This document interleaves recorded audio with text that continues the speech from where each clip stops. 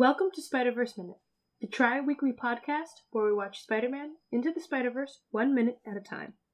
I'm Caroline Slater. And I'm her brother Sean. And today we are talking about minute 74. It begins with Prowler grabbing Miles and ends a minute later with Uncle Aaron being shot. What did you title this minute? Reveal number 2. Yeah. Very dramatic, I know. Took me a second to remember what the reveal was. I got really creative with the titles this session. Yeah. It took you a second to think of what the reveal was. I was like, why is Prowler being revealed again? But it was not a reveal to us. It was a reveal to Prowler. Yeah. I do like prior to that second reveal,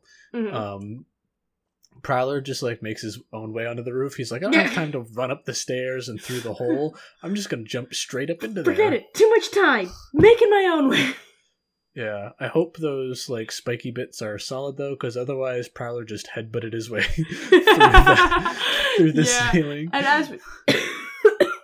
as we saw in the first reveal, he's not exactly wearing a helmet. Yeah, well yeah. So, yeah, I do hope that those, I'm with you, I hope those spiky bits are stiff. I love this tense moment of, first off, I love how Prowler just grabs Miles and pretty much drags him to the end of the roof. Yeah, that really, the slide they do across the roof is a cool move. Yeah, it's also ah! Did that sound get across my emotions? Yeah. Totally. I realized after I did it, I'm like, that made sense, right?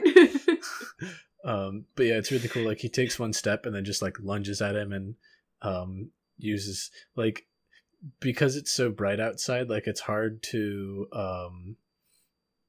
show the feet propulsing him, and a couple times I'm just did he just slide that? It looks like he's just and just slides across. Did he just jump that whole thing?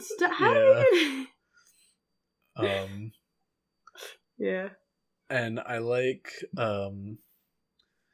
it, watching this time after having gone through all the emotions the previous umpteen times I've watched it. I just like to picture the voice actors in the same pose to do the voicing for this, like they were in the beginning in the police car when Miles and his dad were sitting like that.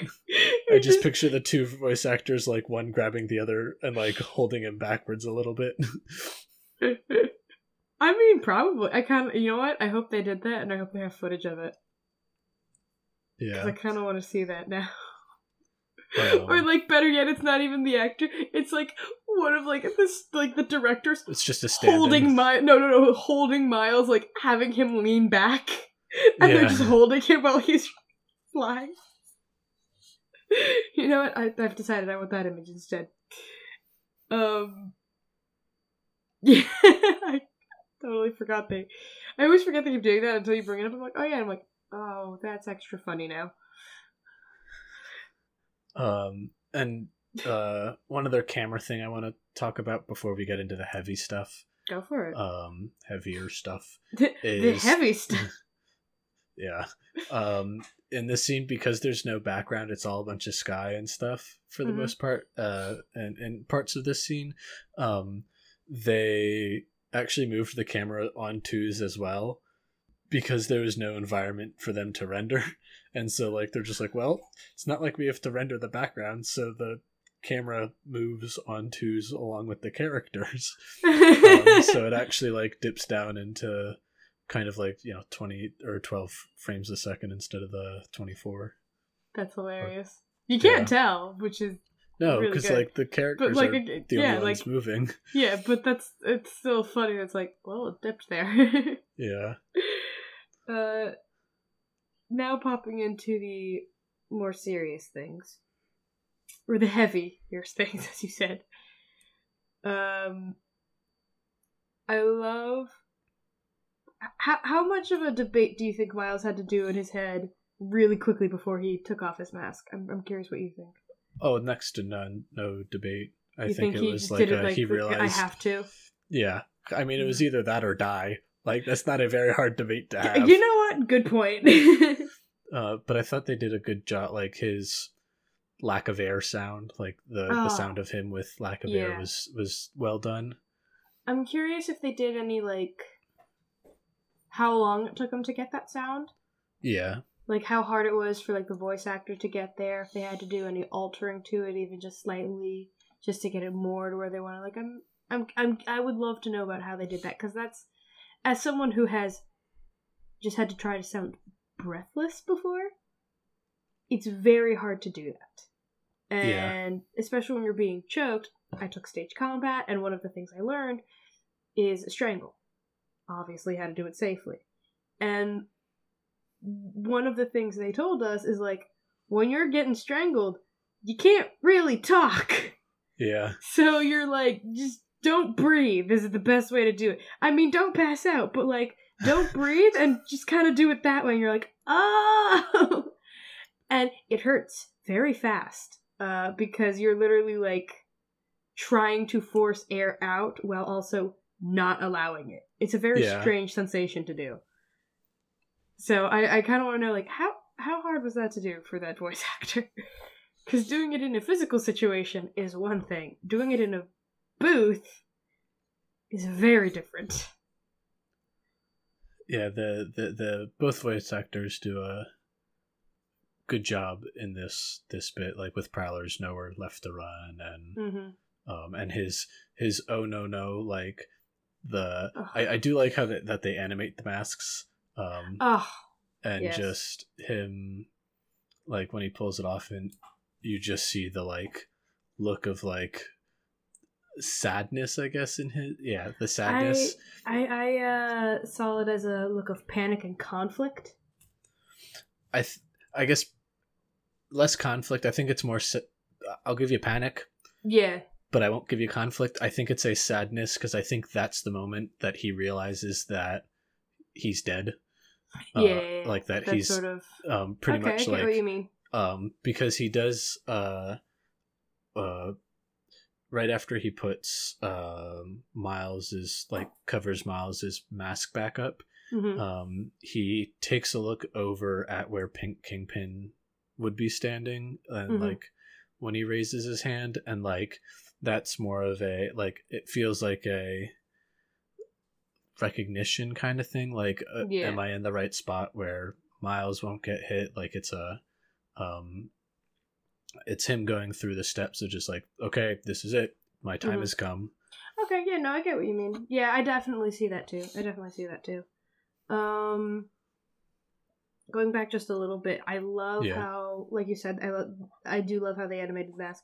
I particularly love how they were able to translate the Prowler realization on the mask, and like when he took the mask off, it's just a seamless transition in with the emotion. Like, we've talked about it before. Prowler's mask is very, like, you really only see his eyes. There's no mouth. There's not even really eyebrows, and the amount of emotion they're able to get through just those simple animations, then to seamlessly transit over to Uncle Aaron's face, it continues to impress me every time I see it. Yeah, and then Prowler covering up, and then Uncle Aaron covering up Miles's face again. I was half expecting him to, like, push him off or something, like try to make a split for it. I think that's why I sort of, like, every time I see it, there's a little bit of conflict, because he's, like, almost conflicted on, like, how he wants to accept his fate. You know, I think that's maybe where the conflict comes from, because every time I see it, I'm always kind of like, what's he gonna do? Even though I know what he does, the moment sucks me in every time. It's almost sort of like, how do I play this off? Like, do I spare him this way, or do I shove him off to get him to a safe place? Like, how do I handle this? Yeah, it's you know, I guess I'm not saying that emotion isn't in there at all. Like, it's definitely in there, but yours is, I think, much more apparent than what I saw. Yeah, I feel like the two big ones he uses he shows are Panic's definitely the big one. Panic is the huge one.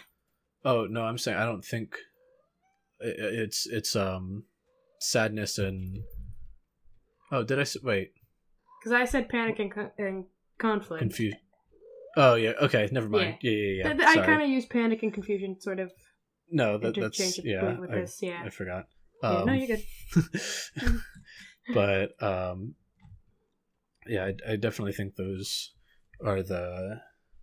He's got two big emotions with a couple little emotions below the surface. There. You know, a human. Yeah. A human being. I do want to say, I think I've said it so many times before, I'm gonna keep saying it, I'm probably gonna say it long after this podcast is over. Shout out to those animators for being able to capture that such innate human ability of, like, we don't feel one emotion, there's multiple, and there's so many little ticks that the human body and the face and the eyes that can all be read, and they're able to capture that in animation, which is so hard to do in my opinion. Yeah, they get the expressions really, really well done here, and I think part of it is the style they chose. Yeah, is they're able to do a lot with because they have like the dots on the face. That adds an extra level of like depth that for relatively little cost, like tech-wise cost, than it would if they were trying to do a more realistic animation style with like pores and whatnot. It's getting the same effect. Like the first thing I thought of is motion capturing. Yeah. Like, it's getting that same effect of getting all of those minute details in the human face that mocap does, but in a very different art style. Yeah. And without actual mocap. Which makes it far more impressive. To me. And then once the last couple of seconds of the minute, I think when Kingpin finally pulls the trigger on him, and then Miles, like they do the slow-mo with Miles. I think this is the best like full screen splash screen thing they do. Oh, definitely. In the whole movie. It's a great combination of both visual and audio coming together. My heart stops every time I get to this moment. And like the way the like the blam flashes on the screen in like sync with the way the gunshot echoes, and the fact that it's like we've had a white background through this whole scene, and then suddenly it's just like red and black that just like flashes up.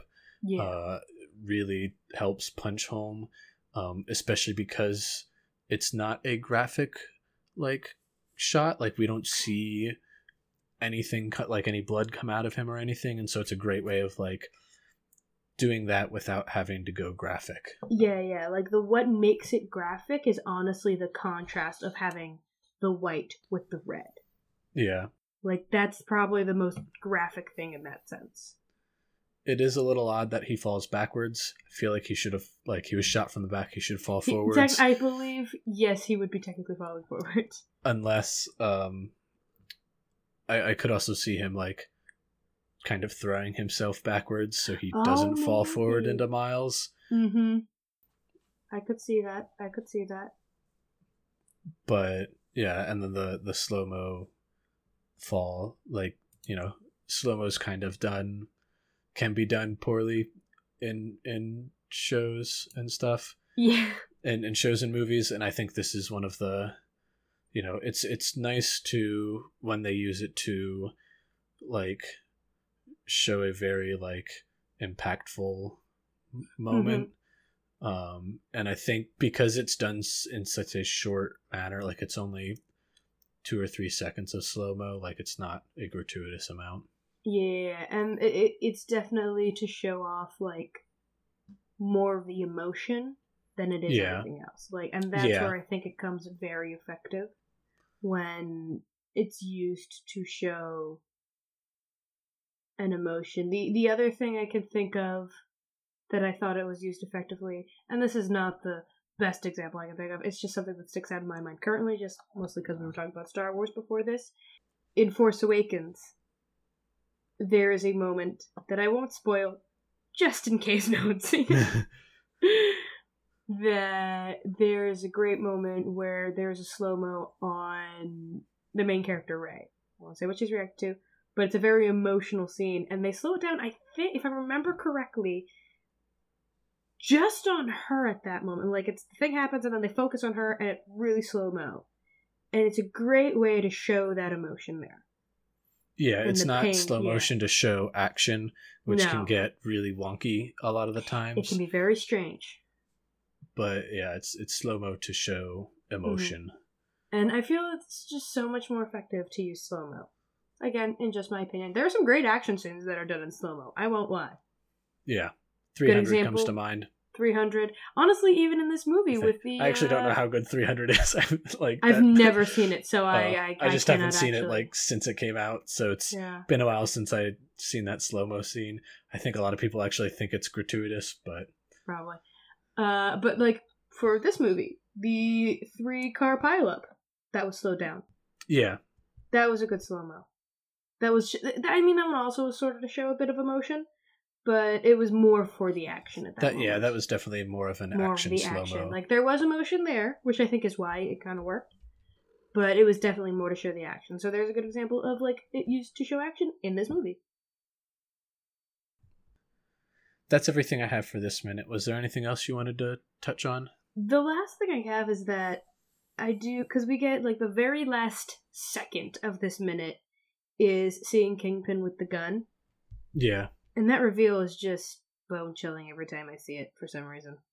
Yeah, it is just his stance is very, matter-of-fact, and he also kind of looks, his I face guess part is of it's... it's just Yeah, because it's so too. purposeful-looking, it just seems like this is another day at the office. Yeah, he knew what he was aiming for. He didn't miss. Yeah.